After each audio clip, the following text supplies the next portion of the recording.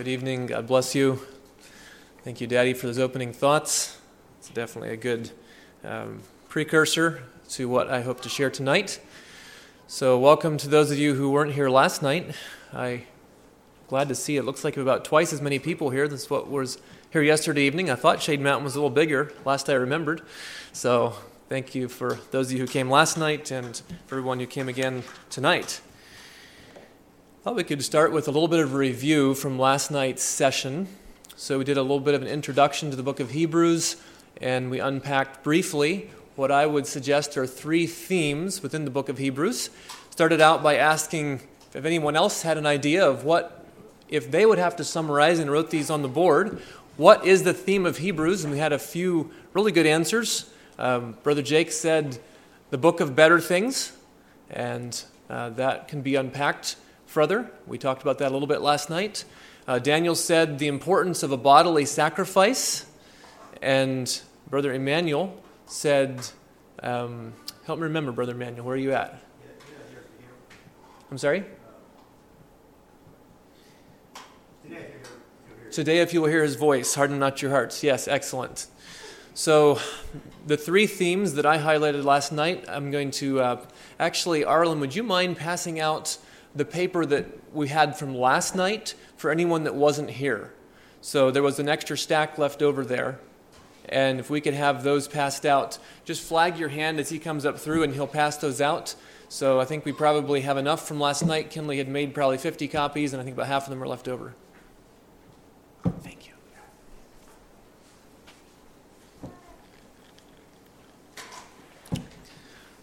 So if anyone didn't get one last night, you're welcome to take one now.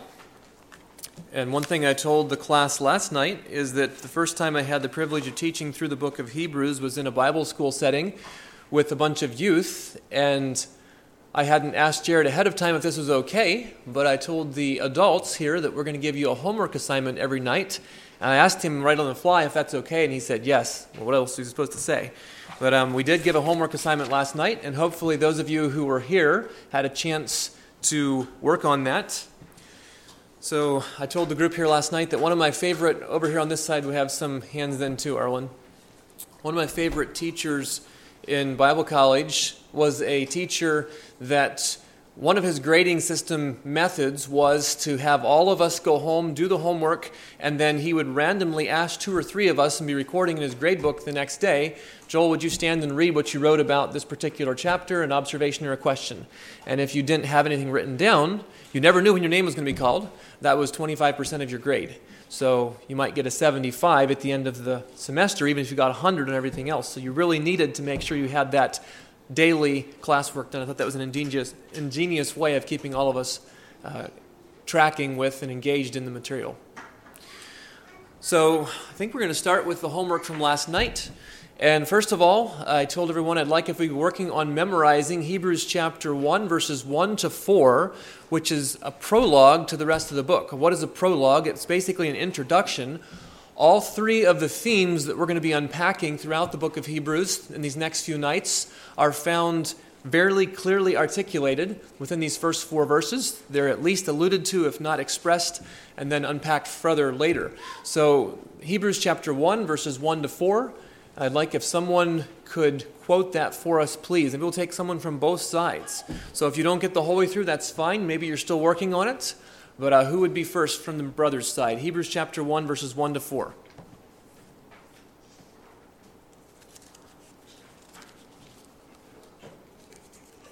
If you can only quote verses 1 and 2, that's okay. Go as far as you can.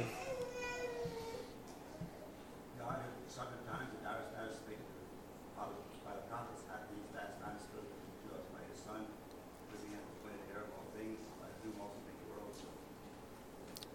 Okay. Thank you, Brother Emmanuel. Excellent. First 2 verses, that's a very good start. Anyone from the sisters' side want to see how far you can get in quoting Hebrews chapter 1, verses 1 to 4?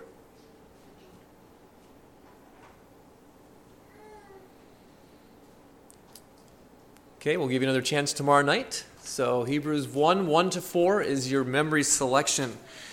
Okay, from reading chapters 2 through 4, who wants to give me an observation or a question that you wrote down or something you saw from Hebrews 2, 3, or 4 from the reading selection that we assigned as homework. We can either take volunteers or I can call nominations. We'll start with volunteers for tonight. We'll be easy on you. Go ahead, Brother Jake. I was blessed by the last few verses of chapter 2 where it talks about Christ being a high priest that understands.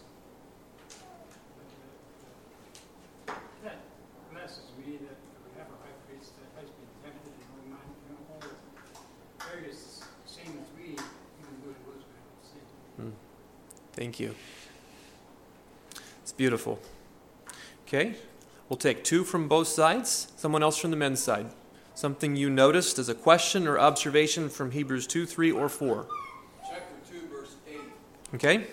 How can everything be put under man's feet, but not yet? Okay, thank you. How can, it says that we see not yet all things put under him, but originally God created man to have dominion over all things. Fascinating subject. Daniel, maybe you have a comment as you've been thinking about that. If you don't, that's fine. Okay. Someone else care to comment on that? Verse 8 says, quoting from the psalmist, "Thou hast put all things in subjection under his feet. For in that he put all in subjection under him, he left nothing that was not put under him. But now we see not yet all things put under him, but we see Jesus." Anyone want to comment on that? If not, we'll keep going and maybe come back to it.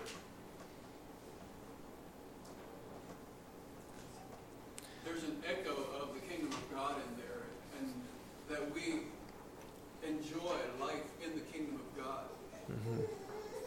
But it's not in its entirety yet.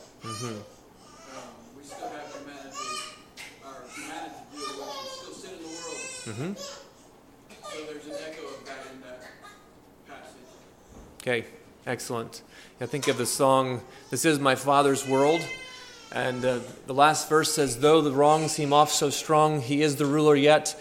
This is my Father's world, the battle is not done. Jesus who died shall be satisfied, and earth and heaven be one." There's a coming of everything being put back together the way God originally intended it to be that we don't fully see yet, but it's coming. Thank you. Anyone from the sister's side? Maybe we'll just take one from the sister's side, a comment or a question from Hebrews chapter 2, 3, or 4.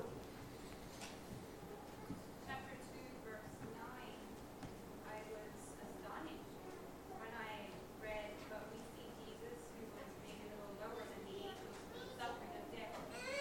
I just never thought about how that would be lower than the angels would be through that. Okay. So Jesus was made, thank you, a little lower than the angels. That is a tribute to his humanity. And in order for him to taste death for every man, that was necessary. That he, by the grace of God, should taste death for every man. Someone else have a comment? We'll pause briefly if you do. Okay, that's fine. So tomorrow night, be ready. And I'll probably call some names tomorrow night who haven't spoken up yet. I think it'd be nice if, for the sake of those who weren't here, we could quickly go back and look at the blanks from the page that we had filled in yesterday. This will only take a couple of minutes. So I started out by saying there's a very high chance that Paul authored, or at least co-authored the book. Someone tell me, Greek scholars tend to feel that Paul did not write the book because the blank of the author's ability to handle Greek surpasses those of the other letters. The what? Skillfulness. Okay? There's a level of Greek used in this letter that is better than normal Pauline style. Okay, number 1, the theology of Paul, or at least a very close acquaintance of Paul, bleeds through in unmistakable clarity on almost every page. Number 2, in the setting of the book, written from blank. Who remembers what that was? Rome. Okay. The closing salutation says, "From Italy, the day of Italy salute you." That's modern day Rome. Acquaintance with Timothy. Know that our brother Timothy is set at liberty. Down to number 3, the blank of the book within the canon. Who wants to tell us what the blank is there? 14. We are looking at number 3, the blank of the book within the canon by the early church. Starts with a P. Placement. The placement of the book within the canon. So we have the Gospels, we have Acts, we have the Pauline epistles, and then right after Philemon, which is the last one we know for sure is written by Paul, comes Hebrews. Number 4, the title of the book follows Pauline tradition. In other words, the title bears not the name of the author, like Matthew, Mark, or Luke, nor the name of what he's writing about, like Acts or the Revelation, but actually, as other Pauline epistles, it bears the name of the audience. The epistle of Paul to the Ephesians, etc. Number 6, the author of the book of Hebrews was an acquaintance of the who? Apostles. Okay. Chapter 2 says that it was confirmed unto us by those that heard him, so he was at least an acquaintance of the apostles, but not an apostle himself. Did you miss number 5? I'm sorry, I did. Thank you. We know that Paul had a great passion that his own Hebrew background people. Thank you, Emmanuel. Okay, moving on. The audience, the Hebrew audience that the apostle writes to here appears to be living in a post-book of Acts Jerusalem before its fall. And then down to the next blank, the book does not bear the author's intended audience in any type of greeting. Then under approximate date, the writing of the book of Hebrews seems to have taken place before the destruction of Jerusalem and possibly as a prophetic what? Warning. Thank you. So if it was written in 67 AD, in 3 years, Jerusalem would have fallen. Here we have no continuing city. We seek one to come. Let us therefore go forth unto him without the camp, bearing his reproach. To leave at that time, when the Romans' pressure was mounting, would have been a reproachful thing for a Jew to do. The Jews that did escape were saved. Those who did not were actually overthrown in the city, and there were many Christians who did escape before 70 AD, and thankfully they were not overtaken in the city. All right, the last couple blanks here on the back page, the spoken message of God, the one who spake in time past, has in the last days spoken unto us by his Son. He's the one that today yet speaketh. That's for the blank there in number 1. Jumping down to number 2, the superior ministry of Christ, superior to the ministry of the angels, greater than the ministry of Moses, and finally superior to the blank system of the Old Testament. Sacrificial system of the Old Testament. Number 3 yet, the sufficient sacrifice of Jesus. This is the third theme, and I would argue it is the central theme. This is certainly the central theme of the book of Hebrews. Chapter 10 kind of gives us what I would call a crescendo there when thinking about that theme. Okay. If we could have the paper passed out for tonight now. Whoever is in charge of that back there.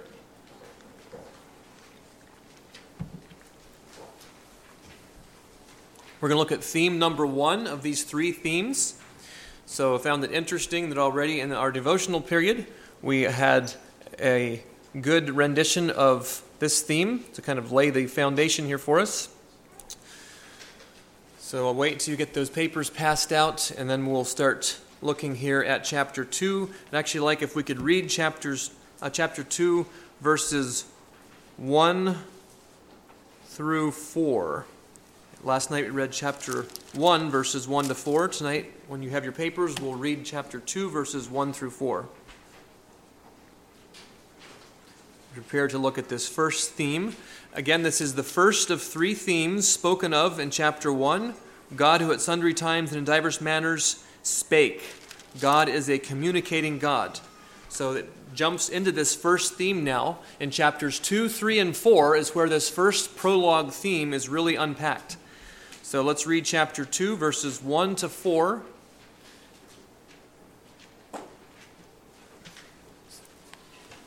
I'd like to invite you to stand again tonight for the reading of the Word. Those of you of the King James Version will read together. Chapter 2, verse 1. Again, we're remembering the first theme here. God, who at sundry times and in divers manners spake in time past unto the fathers by the prophets. Now chapter 2. Therefore, we ought to give the more earnest heed to the things which we have heard, lest at any time we should let them slip. For if the word spoken by angels was steadfast, and every transgression and disobedience received a just recompense of reward, How shall we escape if we neglect so great salvation, which at the first begun to be spoken by the Lord, and was confirmed unto us by them that heard him? God also bearing them witness, both with signs and wonders, and with divers miracles and gifts of the Holy Ghost, according to his own will. Thank you. You can be seated. Let's just pray. God, thank you tonight that we hold the blessing, the sacred privilege of having your word in our own language, and we can read all 66 books within the canon of Scripture. Father, I pray that as we look at Hebrews 2, 3, and 4 here tonight and think about the power of your spoken word, that the written word would become alive to us and that we could, by your Holy Spirit, understand and that we would have ears to hear. I pray in Jesus' name. Amen. Okay, so this first of the three themes, the spoken message of God, is clearly articulated in Hebrews chapter 1, verse 1. And there's three tenses here that the Hebrew writer uses throughout the book, from chapter 1 actually through chapter 12, when he speaks about the way God's word has come to us. God, the one who spake in time past, has spoken in these last days, and he is the one that today yet speaketh. That's the first blank there for this evening. That's a present tense call for us to be listening, because God didn't just communicate in the past, and now everything that he had to say has been said, and there's nothing more to hear. No, the scripture that we heard earlier tonight, he that hath ears to hear, let him hear, is still for us today. God is still the one who's communicating. See that you refuse not him that speaketh. Chapters 1 to 4 is where we find this theme specifically emphasized, but the last time it's actually spoken is in chapter 12, where it says again, see that you refuse not him that speaketh. Our God is not some distant deity. You know, people talk about the difference between a theistic God or a deistic God. A deistic God would be one who's a far-off deity that maybe created the world and set it into motion and then sort of stepped back to see what would happen. We don't believe that that is the Jehovah God of the Bible. Actually, our God is a God who's very interested in communicating with us as his people. We see that throughout the scriptures. His message has come to humanity through both general and special revelation. And someone help me out here. General revelation is the witness of the blank of God. We see it all around us.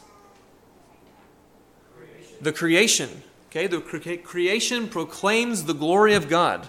The heavens declare the glory of God. Day unto day utter speech. There's no speech nor language where that voice is not continually heard. That's general revelation. The universe is declaring for those who would see it, for those who have eyes to see, the glory of a creator who cannot be seen with physical human eyes. So the scripture says in John chapter 1 that there's a light that lights every man that comes into the world. In the book of Ecclesiastes, it puts it this way, that God has set eternity in their hearts. There's something about us where we intrinsically know that there is a creator God. But that's just through general revelation. That general revelation is not enough to show us how to actually know that God, that loving God that we now know as a loving God because of his special revelation. But the general revelation of creation is enough to bring us to the knowledge of the truth of God's existence, but not enough to actually bring us into relationship with him. John chapter 1 goes on to say, the light shined in darkness, the darkness comprehended it not. There was a man sent from God whose name was John. The same came for a witness to bear witness of the light, that all men through him might believe. That's God's special revelation. God, who at sundry times and in divers manners spake, that is special revelation. That's for the next blank. And that is what the Hebrew writer is referring to here. We know that all Scripture is given by inspiration of God. That's special revelation. Jesus said, heaven and earth shall pass away, but my word shall not pass away. The word of God is forever settled in heaven. It's eternal. Because of that, chapter 2 says, therefore, we ought to give the more earnest heed. We ought to, he that hath ears to hear, we ought to give the more earnest heed. We ought to sit up straight and pay attention. Give the more earnest heed to the things which we have heard, lest at any time the enemy would come and snatch them away, lest at any time we should let them slip. So I was studying this today. I was over in Ben Pate's cabin. I was there all by myself. It was wonderful to just have some quiet time. I feel like I need that right now. And I started to feel like I'm going to get I guess I'm going to say stir crazy if I don't do something physical. So I was looking around for a chin-up bar, and I went over. Those of you who've been to Ben Pate's cabin know he has these big high beams. They're probably about, 8 feet, maybe 10 feet off the ground. And I couldn't jump and grab them, so I stuck a chair underneath, and I could just so get up and grab it to do my chin-ups. And I was chinning up with my feet swinging clear up to the ceiling. I had to think about it. Less than any time we should let them slip. And that scripture was on my mind. I thought, that's a great object lesson. If I would fall right now, no one's around, I could have broke my back and no one would have even found me. So anyways, thankfully that didn't happen. But the object lesson is, less than any time we should let them slip, okay? I wasn't about to let go because I knew it would have been very dangerous to do so. The scripture says here that we should give the more earnest heed to the things which we have heard, lest we should let them slip. The scripture that we have, the word that we've been taught, the gospel of our salvation, can be snatched away. It can be something that we lose our grasp on. God forbid. So let's hold on, as it says in Hebrews chapter 3, steadfastly to the beginning of our confidence, firm unto the end. While it is said today, if you will hear his voice, harden not your heart. What is the phrase, and I had a little bit of a difficult time today trying to figure out if I wanted to use this phrase or another phrase to have our discussion question on. So I want to hear some feedback from you. What is the phrase from Hebrews chapter 2 here, verse 2, speaking about? It says, for if the word spoken by angels was steadfast, and every transgression, disobedience received the just recompense of reward. What is the word spoken by angels? Someone want to give me your opinion. If I would have given that as a study question for us to discuss together in groups, what would have you told the other people in your group you think that is? Go ahead, Kinley. You look like you're about to say something. The Old Covenant Sinai, mediated by angels. Okay, excellent. Thank you. So there's two passages. Let's see, Elvin, could you read Acts chapter 7, verse 53? And Eugene, could you read Galatians 3, verse 19? Let's check this out here and just verify that this word spoken by angels, there's some collaborating scriptures. So go ahead when you brothers have those ready. Acts 7:53 says, "You have received the law by the disposition of angels and have not kept it." Okay. Is that Stephen speaking? I think so. All right. And then Paul from Galatians chapter 3, verse 19.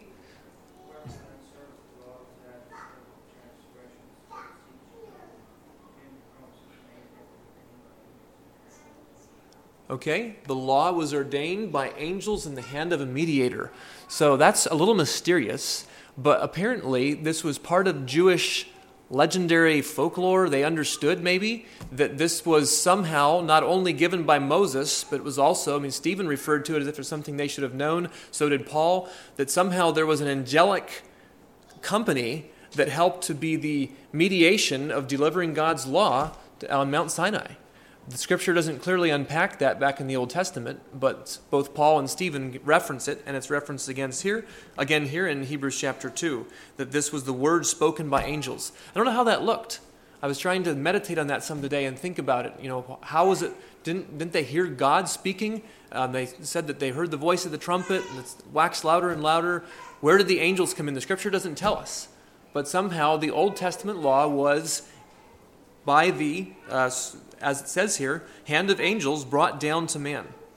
Exodus 20, verse 1, God spake all these words, saying, and then he reiterates the thing. I know, yeah. So where do the angels come in? It's interesting.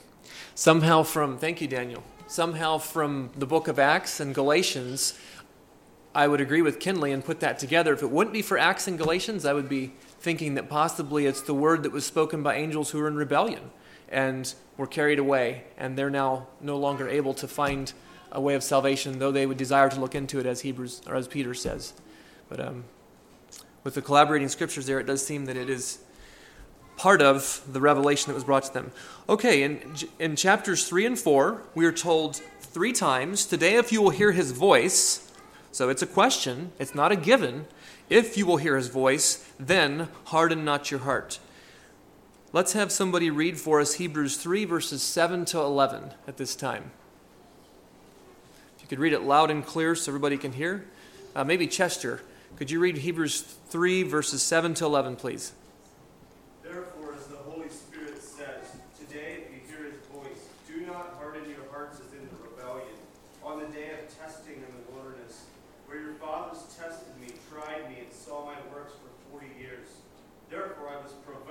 that generation and said, they always go astray in their hearts, and they have not known my ways. So I swore in my anger, they will not enter my rest. Okay, so this passage from the book of Psalms is referred to 3 times in the book of Hebrews, twice here in chapter 3, once in chapter 4. And it seems the Hebrew writer is reaching back into this psalm to help to highlight the importance of not being like the original Israelite audience who heard the word of God. They received Exodus 20, the 10 Commandments. They received the word of God that was delivered to them through Moses and somehow with angelic accompaniment, and yet they died in the wilderness.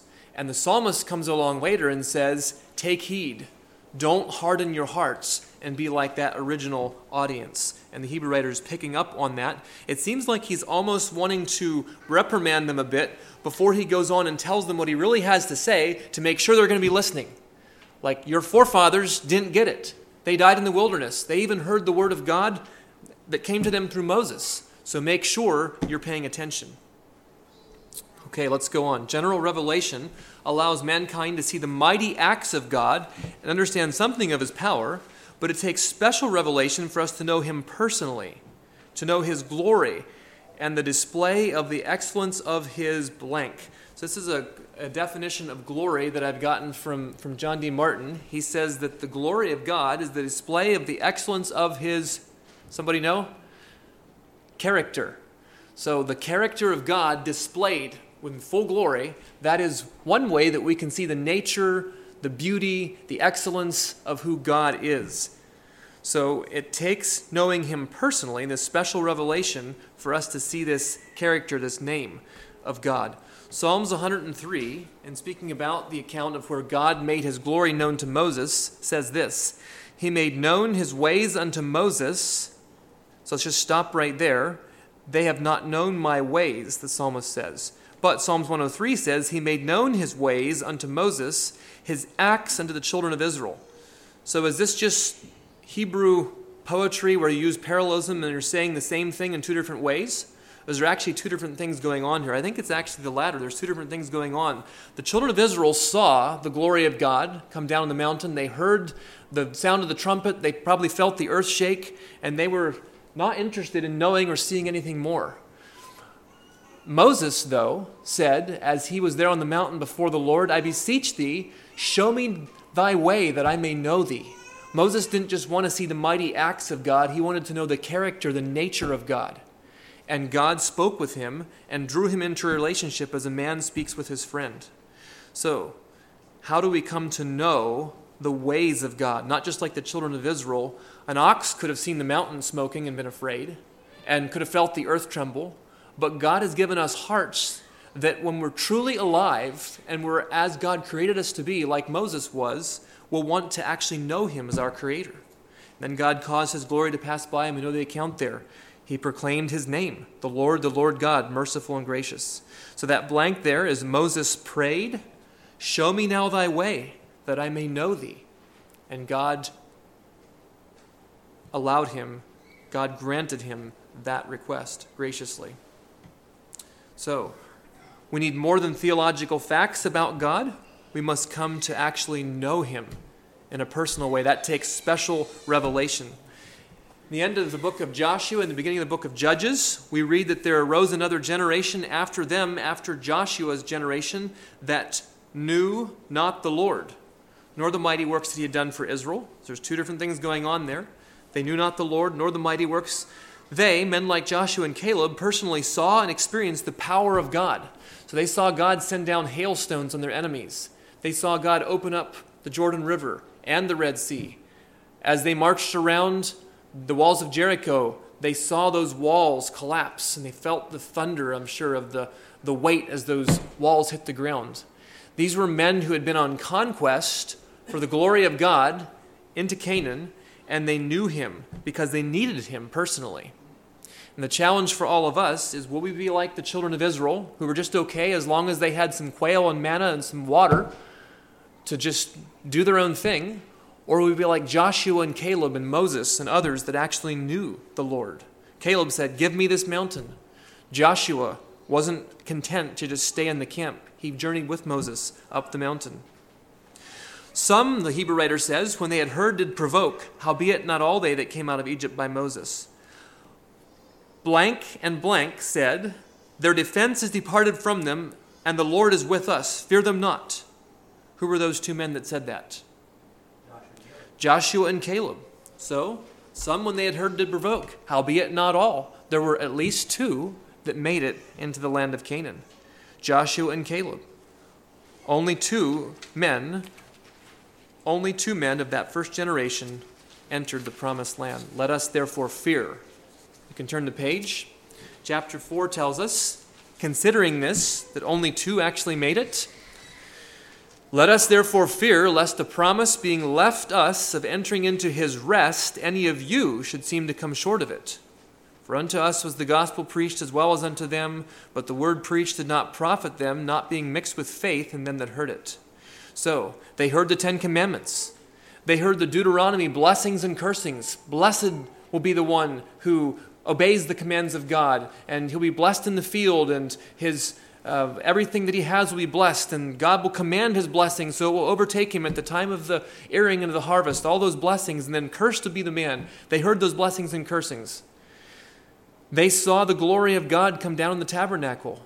They saw the blood of the lamb that was slain yearly. We read about that in the book of Hebrews, how the priest went into the Holy of Holies once a year, not without blood, which he offered for himself and for the sins of the people. They knew this gospel, they saw it, and yet they didn't have hearts because of a lack of faith that really understood.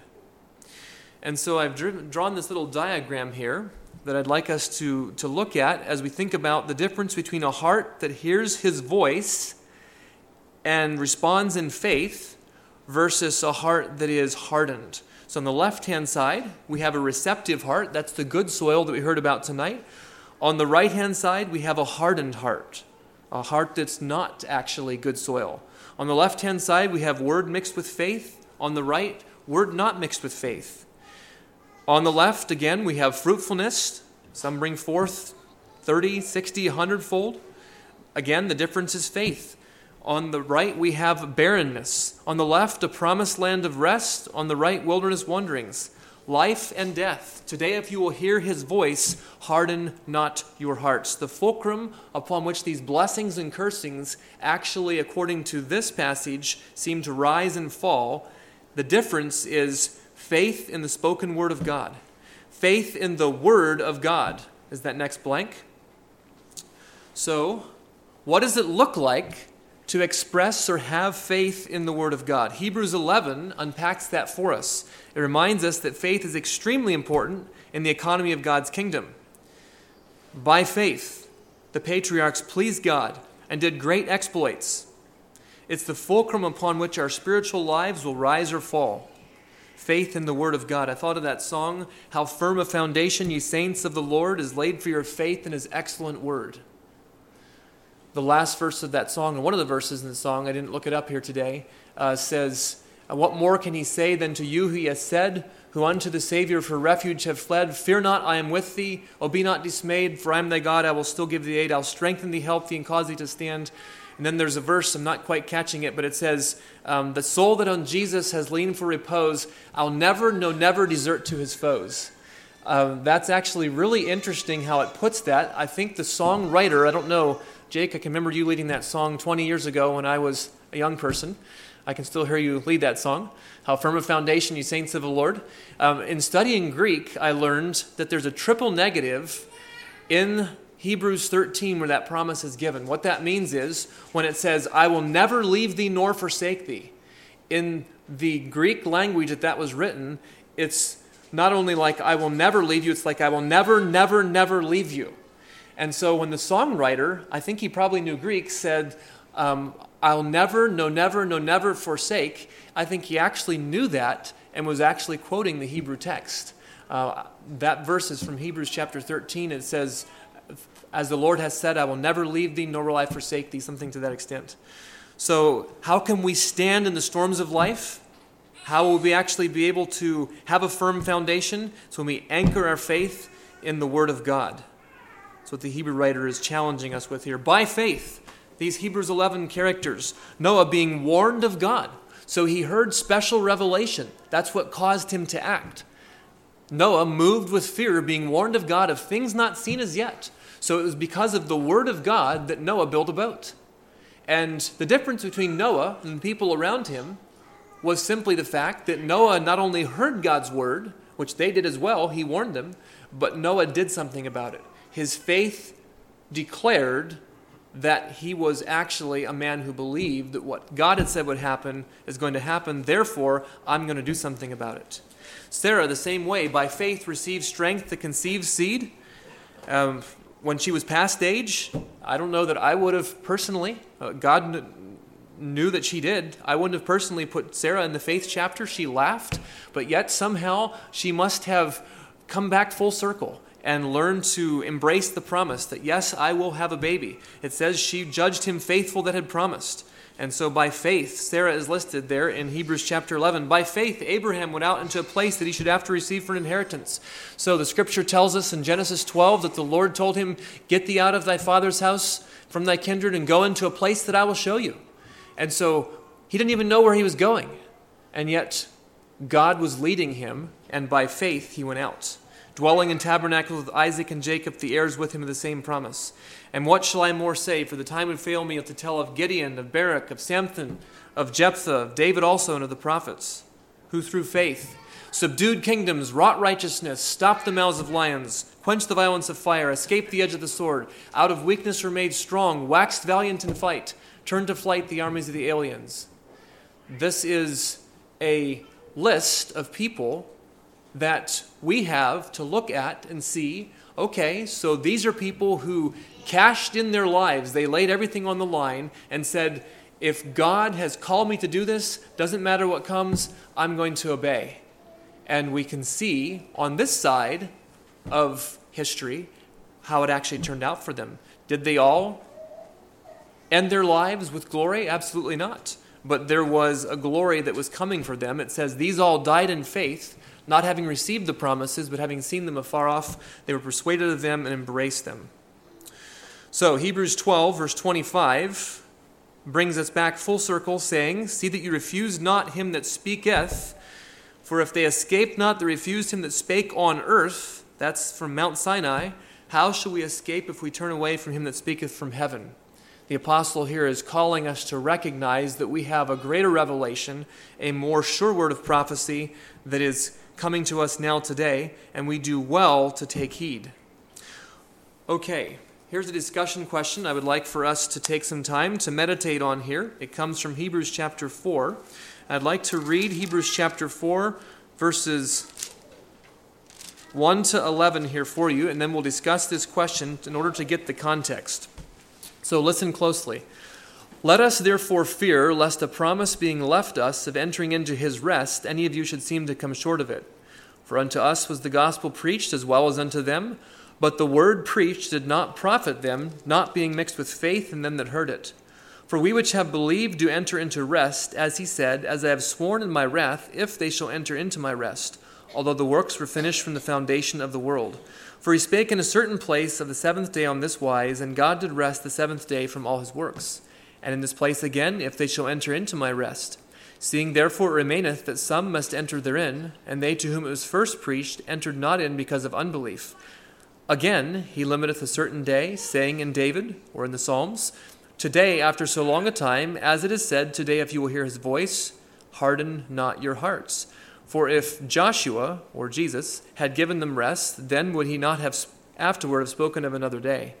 There remaineth therefore a rest to the people of God. In other words, it's still coming. For he that has entered into his rest, he also has ceased from his own works, as God did from his. Let us labor, therefore, to enter into that rest, lest any man fall after the same example of unbelief. And when I say, in other words, it's still coming, that means that the children of Israel didn't actually get to experience the true rest that was being promised. Joshua had given them rest, then he would not have spoken of another day. In other words, if it was already fulfilled, that they were finding the Canaan rest, and that was all that was to be found, then in the book of David, which was post-Joshua, he would not have spoken of another day. Today, if you will hear his voice, harden not your hearts. but rather enter into this place of rest. So it's a very interesting argument he's making here, and I'd like us to think about together, how do we understand the paradox of verse 11? Let us therefore labor to enter into that rest. How can we obey this command? So we're going to do briefly what we did here last night. I'm going to have you all stand. Let's go ahead and stand, and you can find 2 or 3 people right around you, and I'd like you to discuss that question, find some parallel passages, think about what it could mean for us to labor to enter into that rest. I'll give you just a couple minutes.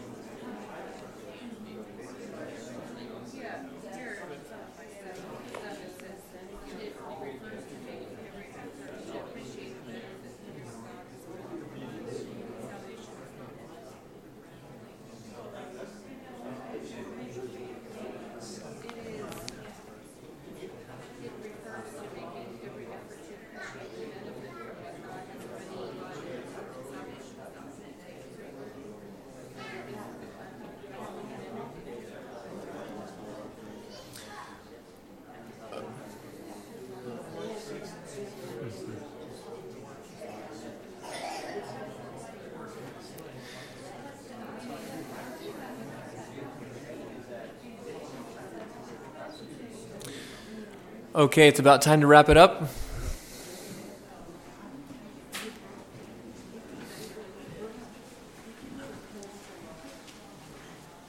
Okay, we heard some good discussion.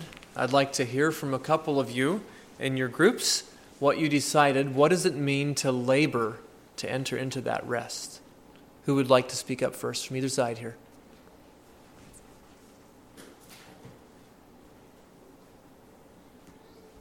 I heard some lively discussion.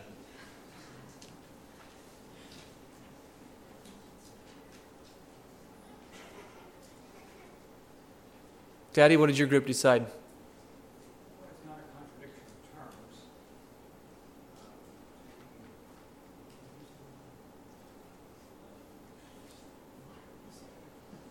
of terms. Okay, go ahead. I like the back to what you said about Noah, his faith and the word caused him to work. Mm. That keep him fresh. Okay. There is a certain, just take his bird on and take his young swan, Mm-hmm. Okay. certain laboring that God mentions something else driving in the straight gate. There's certain work that it takes to achieve rest. Okay. Thank you, Abe. Appreciate that. Anyone else?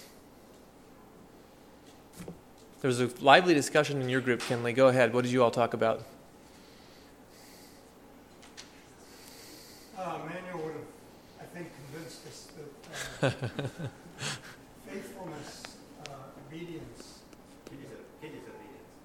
okay, is the work, and that the promised land, the Sabbath rest is eternal life. Hmm. Okay. talks about the possibility that we could be working and resting if we're experiencing eternal life, but we're working unto eternal life. So maybe both things are going on at the same time. Okay. So you say he convinced your group? You still sound a little uncertain.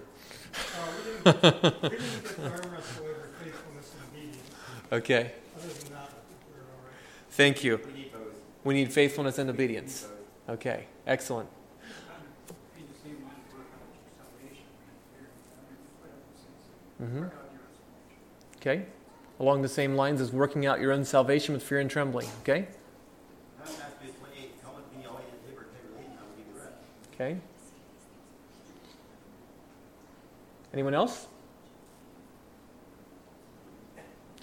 Let's turn to song number 381. There's two songs that have, I believe, kind of struck at the heart here of what the author is attempting to communicate. Number 381, and then if we have time, we'll flip over. And I don't want to sing all 4 verses just for sake of time, but let's sing the first 2 verses of 381. And let's think about the fact that it says, there remains therefore rest to the people of God. And what does it look like for us to press into that even here and now? The violent take the kingdom by force. Jesus said, come unto me. And sometimes there's things in the way that have to be pushed out of the way. I'm pressing on the upward way. I'm pressing on the upward way. New heights I'm gaining every day. Still praying as I'm onward bound. Lord, plant my feet on higher ground. Lord, lift me up and let me stand by faith on heaven's stable land, a higher plane than I have found. Lord, plant my feet on higher ground. My heart has no desire to stay where doubts arise and fears dismay, though some may dwell where these abound. My prayer, my aim is higher ground. Lord, lift me up and let me stand by faith on heaven's stable land, a higher plane than I have found. Lord, plant my feet on higher ground. Let's flip over to 774. Love divine, all loves excelling. Love divine, all loves excelling, joy of heaven to earth come down. Fix in us thy humble dwelling, all thy faithful mercies crown. Jesus, thou art all compassion, pure unbounded love thou art. Visit us with thy salvation, enter every trembling heart. Breathe, oh breathe thy loving spirit into every troubled breast. Let us all in thee inherit. Let us find thy promised rest. Take away the love of sinning, Alpha and Omega be, end of faith as its beginning. Set our hearts at liberty.